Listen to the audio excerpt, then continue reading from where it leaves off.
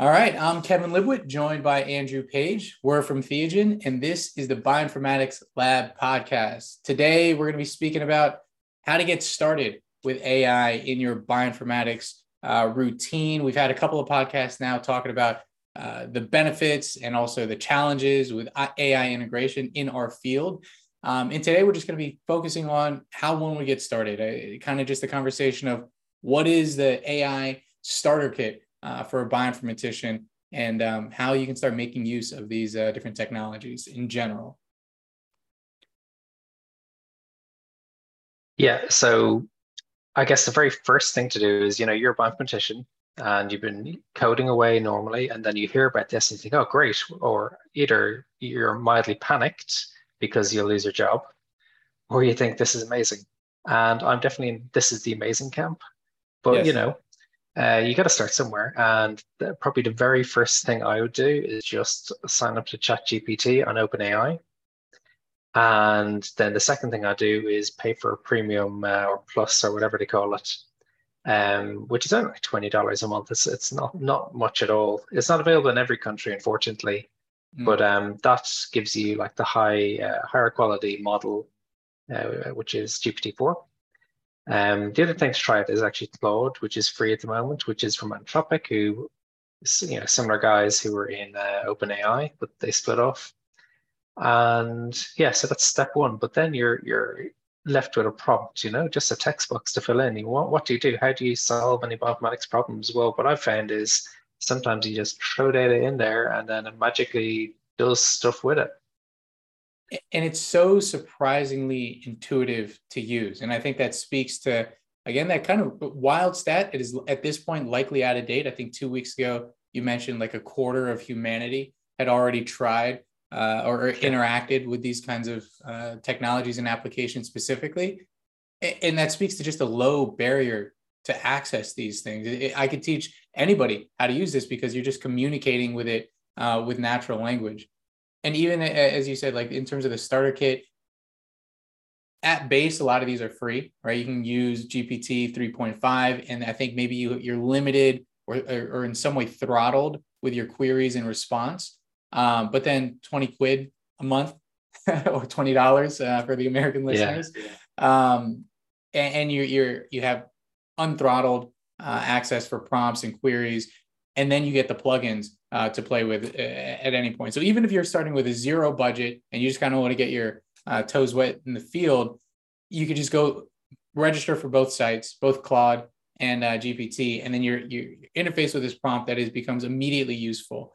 And then you could start, as you said, asking questions or putting prompts together and trying to solve these bioinformatics questions. And I think even at the start and how I'm using it daily, maybe there's like a couple of categories of how I'm addressing bioinformatics questions that, again, are so frictionless that anyone could start using it today. Like just general questions about algorithms. I would definitely maybe err towards the really well documented and sort of legacy algorithms. If you're looking at like alignment or if you want to look at local versus global alignment, I'd imagine you'd be able to work into GPT and say like, explain to me, like I'm 10 years old, the difference between a local and global alignment and where these applications could be. Something like that, where there's a ton of literature, well documented. I'd imagine there is lower probability of crazy hallucinations in something that kind of straightforward, or at least it'll get you into the ballpark of language that's going to be relatively accurate for you to start using. Does that sound fair on your end? Yeah, absolutely. And like an example I had from the other day is that I had a few different names of species, bacterial species, and I just said, what do these have in common? So I was looking at metagenomic data and I was like, well, I don't know every species there. I don't know every commensal pathogen out there. So I threw them all in and I was like, oh yeah, these are all gram-negative or they're all anaerobic or they're all whatever. And that's just a really nice way, a quick way of just kind of pointing in the right direction. And then you can start asking questions, what are they involved in? Are they beneficial? Are they not? What mechanisms are they commonly associated with, and that can really solve, well, they could reduce your workload massively when it comes to actual data analysis. And yes, it's really handy. Something though that's come out just in the last few days is a Chat GPT app for your phone. Mm. And of course, on your phone, you've got like you can do voice typing, so you can just talk to your phone like a Star Trek tricorder into ChatGPT app, and then it'll go away and it'll get you the answers and results. It's like phenomenally useful. Yeah. And I'm sure we're not too far away from then the vocal response back, right? Because right now it's just text to text there, and it's like translating our vocals to text so that you can have that interface. But soon it's going to be like, hey, GPT, here's my question about bioinformatics, and then you're having the conversation, and then we're all sort of lunged into the world of her in the movie of like AI relationships with your sort of Professor GPT that's been Oh trained on God. bioinformatics algorithms there. Yeah, I guess Alexa and stuff like that have had this kind of thing for years, but this is like, Yeah. a whole new level. Um, but yeah, I just to warn you, like ChatGPT doesn't allow, like love bots or anything like that. That's something they ban. Yeah, yeah, fair, So fair. you, Okay. you can't have an AI girlfriend. So that's fair. That's a good disclaimer to put out for folks if this is not the podcast for those discussions. But going into the starter kit, so now you're at that interface. Like I said, I think the first sort of testing the waters is just asking about bioinformatics questions, and like for a student learning these things, I could see that being invaluable to just have this sort of chatbot to work through these ideas of like I said, well defined algorithms that you are starting to integrate into your use case or into your practice as a student or a bioinformatics practitioner, kind of just earlier into the career. And then I would say where I'm using it more is on the code, helping in the programming itself, either generating code, as we kind of spoke about a little bit in our last episode, but even translating things. Like when I Mm. came into the bioinformatics space, I learned Python first, for an example. But then there's a lot of code out there that's written in Perl, and it always takes me a little bit of time to figure out what the heck is happening in the Perl code. But now with GPT, I could literally copy and paste blocks of code and say, GPT, walk me through what the heck is happening here. And then it can walk me through line by line. Hey, actually, this function's happening, Yep. doing this. This is being saved to this variable, and this is how it's being manipulated. And so I don't even necessarily need to learn Perl. I could just throw that in there and have it read back to me in human readable language what's happening programmatically. You do need to learn Perl because it is the best language ever. So You come from that era of the Perl era. But I yes. came into the Python. It feels that much more human readable and maintained to me. But those is it the Perl modules and the is it Pram is Yeah, where yeah. they're stored. Those always got me into loops. Yeah, yeah, yeah. So whatever it was, I can't but those remember. Perl dependencies always hurt me, and that took me away from the language. But yeah, now I don't have to learn Perl. So what I found useful actually is for architecting software. So I wanted to build a web app in Python. I haven't done it in years. Previously I used Django like 12 years ago or something like that. And I didn't know what are the most appropriate libraries and frameworks for building an application for my needs. And so I told ChatGPT what I needed. It was like I need like a web app, which takes in basically has a REST API and just produces not just HTML, but other formats like PDFs and this kind of stuff. So, I gave it the list and I said I wanted a model view controller language or a model view controller design pattern. And then it went away and it said, okay, well, actually, you need these different things, and it gave me like the three major libraries I needed. And I hadn't used any of those before, but actually they're really useful because it's pointed me exactly in the right direction that other people, have solved the same problems in this way. And I didn't have to kind of make mistakes first or, spend days researching how should I actually do it fundamentally.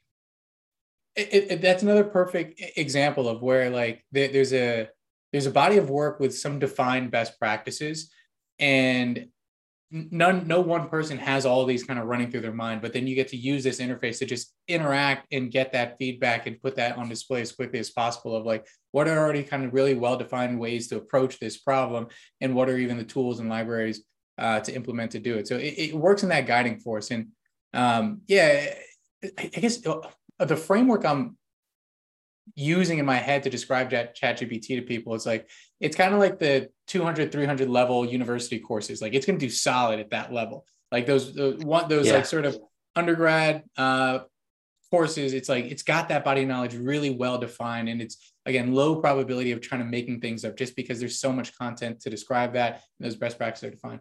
Once you start to get to maybe your more esoteric or niche fields, where there's limited research and they, maybe it's almost working on conjecture, and you see it kind of making things up whenever it's like there's sparse information about it. So that's where the risks are of things. Whenever it's like really specific use case of tools and libraries may not be where you want to start using and implementing AI and bioinformatics in using your tools. Whereas if you're maybe building something at the scratch and you just want to see what are the base building blocks I can be using, I think that's a perfect place to start using these kinds of resources in your bioinformatics development. But one really important thing is actually having a good prompt to begin with, to ask these questions and to actually extract the data.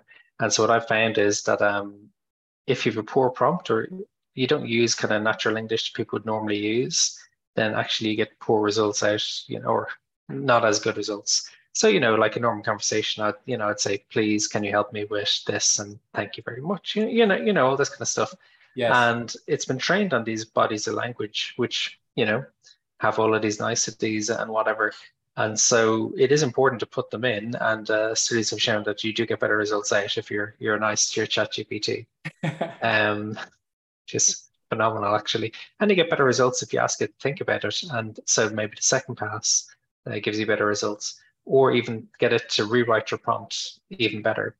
But what I found is, it's good to give it context, and give it hints about what you're working on. So it's good to tell it you're working, say, in microbial bioinformatics or microbial genomics, to give it some context and to tell it, the kind of the place where you're coming from, because then it knows what type of answers to give you at the other end, and also to give it a voice as well. You can tell it that I know you're a scientist, and so you want it from that direction. And of course, you need to give it enough data then, actual meaningful data if you want, say, to start off.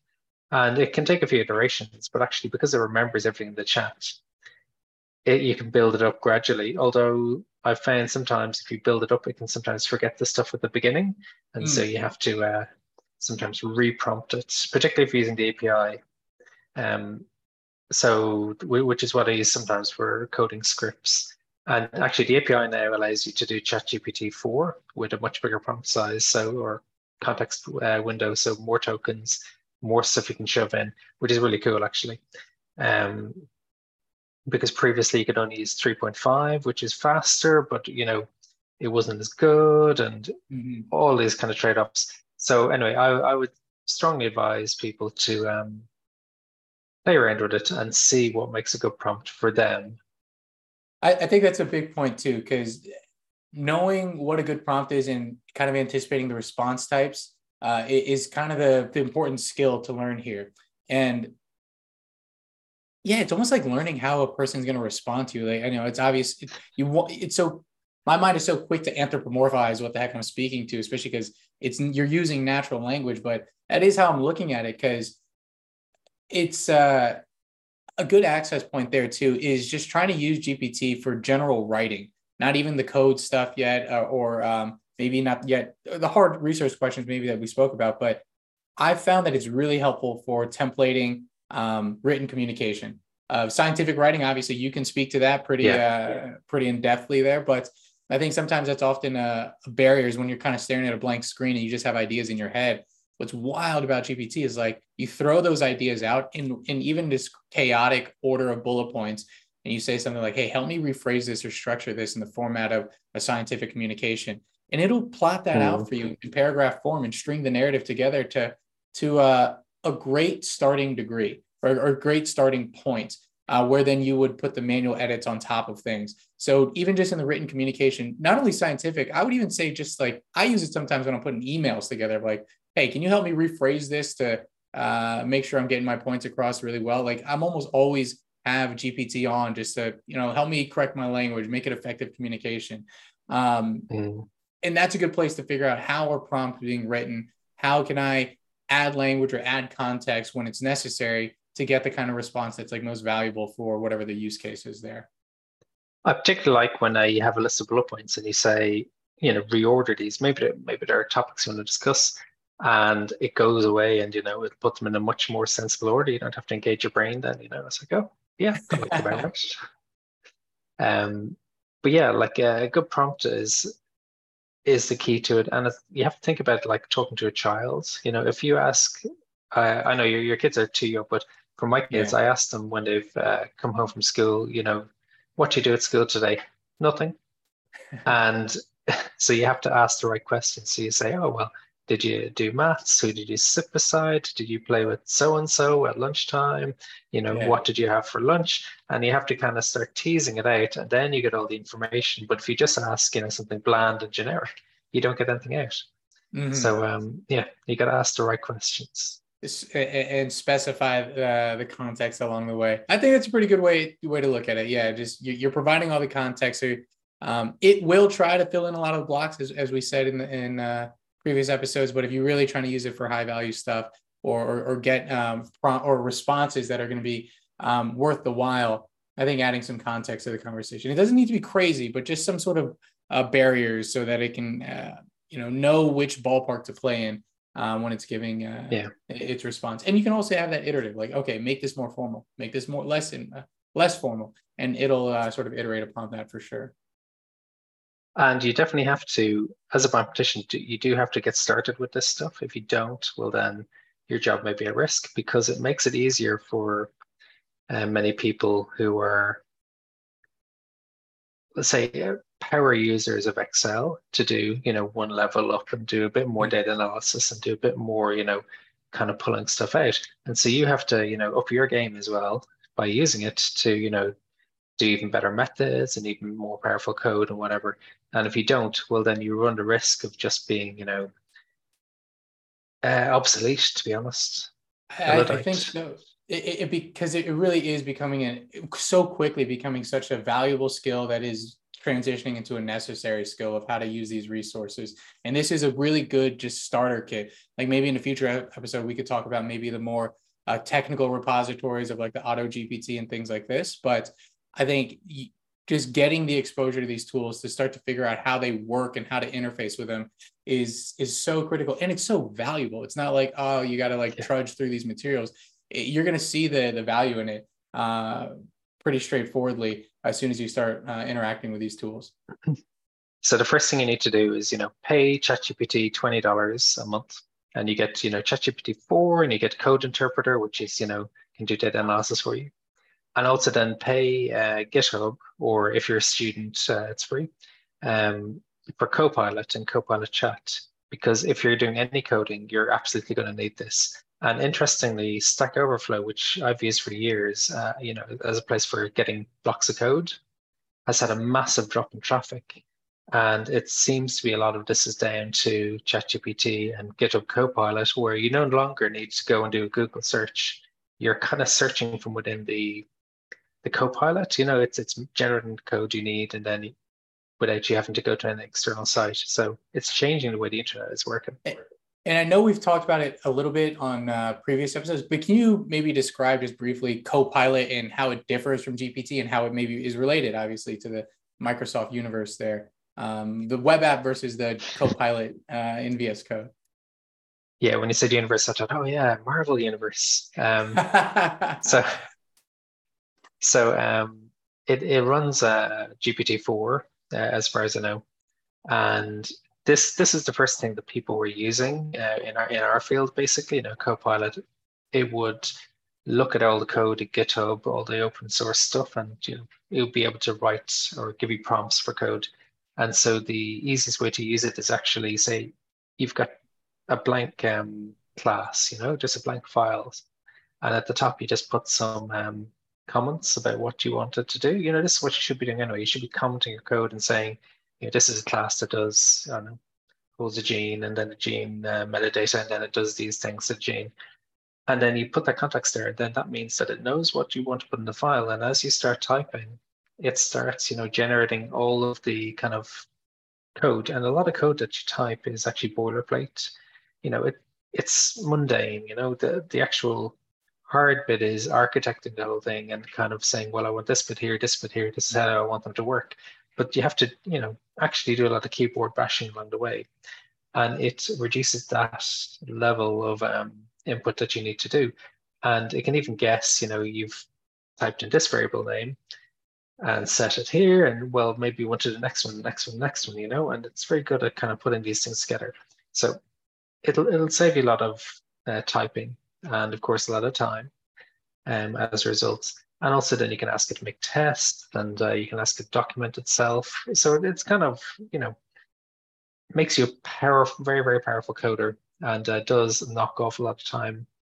But you also have a chat interface within, say, VS Code, just like ChatGPT on the web. And you can type in anything. I use it a lot for, I don't know, I get an error on the command line, I copy and paste it in, and it just magically tells me what's wrong, and it knows which files I've got open and looking at, and so it can suggest things within context. And so like the continuing theme I'm hearing from this thing is it's just such a time machine, right? Because like I could see how, or we all like know the experience of like trying to staring at the blank terminal there, or whatever your IDE, and trying to figure out how do I code this idea in my head. And we would have kind of gone the route of going through Google, figuring out how other people have done it, looking at Stack Overflow, trying to figure out the comments, which is the most appropriate code block template from, and how can I best understand it, which may have taken hours. And then you go through that iteration cycle of building it, trying to test it out, giving it use cases, whole 9 yards. Whereas now that just all gets, what was once maybe weeks of work and weeks of research and trying to find those ideas is condensed down into minutes of, and that being a product and a factor of how well can I just articulate this in natural language of what I want. So the skill of, like, as you said, of orchestrating or architecting what you're building is still required. So you still need to have the vision and understanding of what you're doing, but the time to product, or the time to functional software, is just cut down dramatically, and so that is why it becomes such a required tool in everyone's arsenal, is because the efficiency is just unmatched. Absolutely. But I guess one thing you do need to be aware of is sometimes the results can be too good, particularly if you train your own models. Because what you find sometimes is people mix up training and testing data sets, and they suddenly, their testing data set gives it back 100%, accuracy, and it's like, oh, this is amazing, and when actually they've just made a fundamental error. So while there is a lot of models out there, you got to be very careful which ones you use, because you don't necessarily know how well they've been trained. And if the people, because the barrier to entry is so low now, the people behind them, you need to trust what they've done is actually correct, and have appropriate training sets as well, which are different to the testing data sets. And a classic example from our field is I reviewed a paper which was looking at imputing SNPs in the human genome. And so they'd gone and excluded sets of genomes and said, okay, these are our testing data set, and we won't have those, and we'll look at what the recall is like. And they get 100%. And the reason was because these sets of genomes they excluded, they were actually trios, so they're mother, father, baby. And so they removed the baby, but not the mother and the father, and they were still in the original training set. And so effectively the same data was there. And because they had fundamentally misunderstood the data set they were working with, and then they got impossibly high accuracy rates for recall, which is not actually real. And so when you see very high rates, it's they've been an error.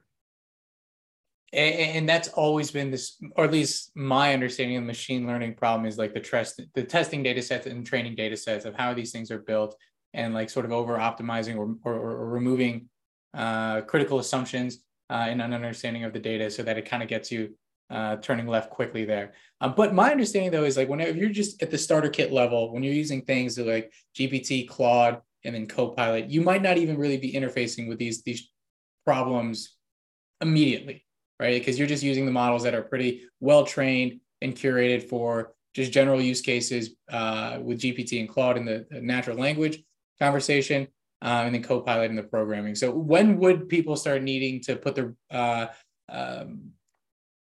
be attentive to this conversation of the training data set and this conversation about, egregiously high accurate recall there?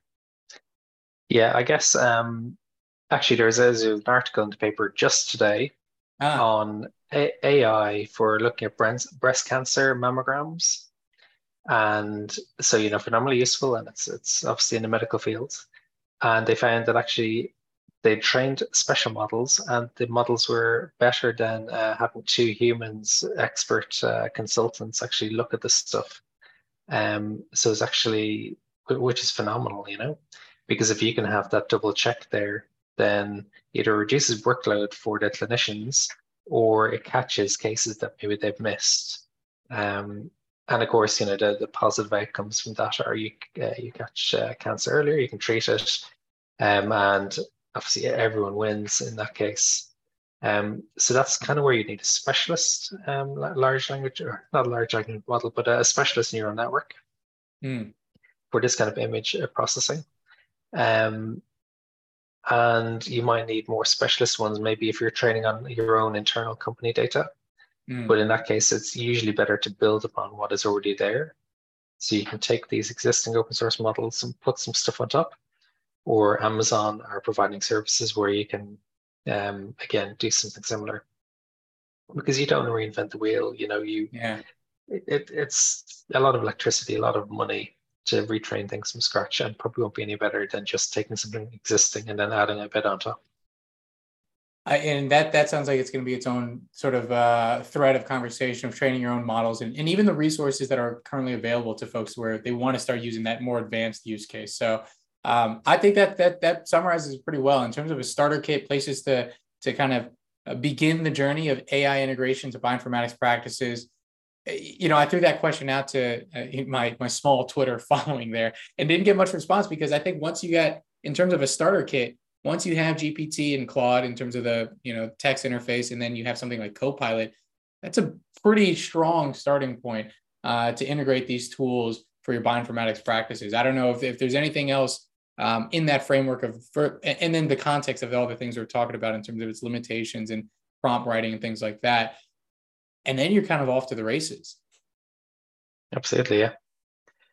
Anyway, will we leave it there and we'll come on to all those topics next time? Yeah, that's a good way to do it. I think that's good. So we'll see everyone in the next one.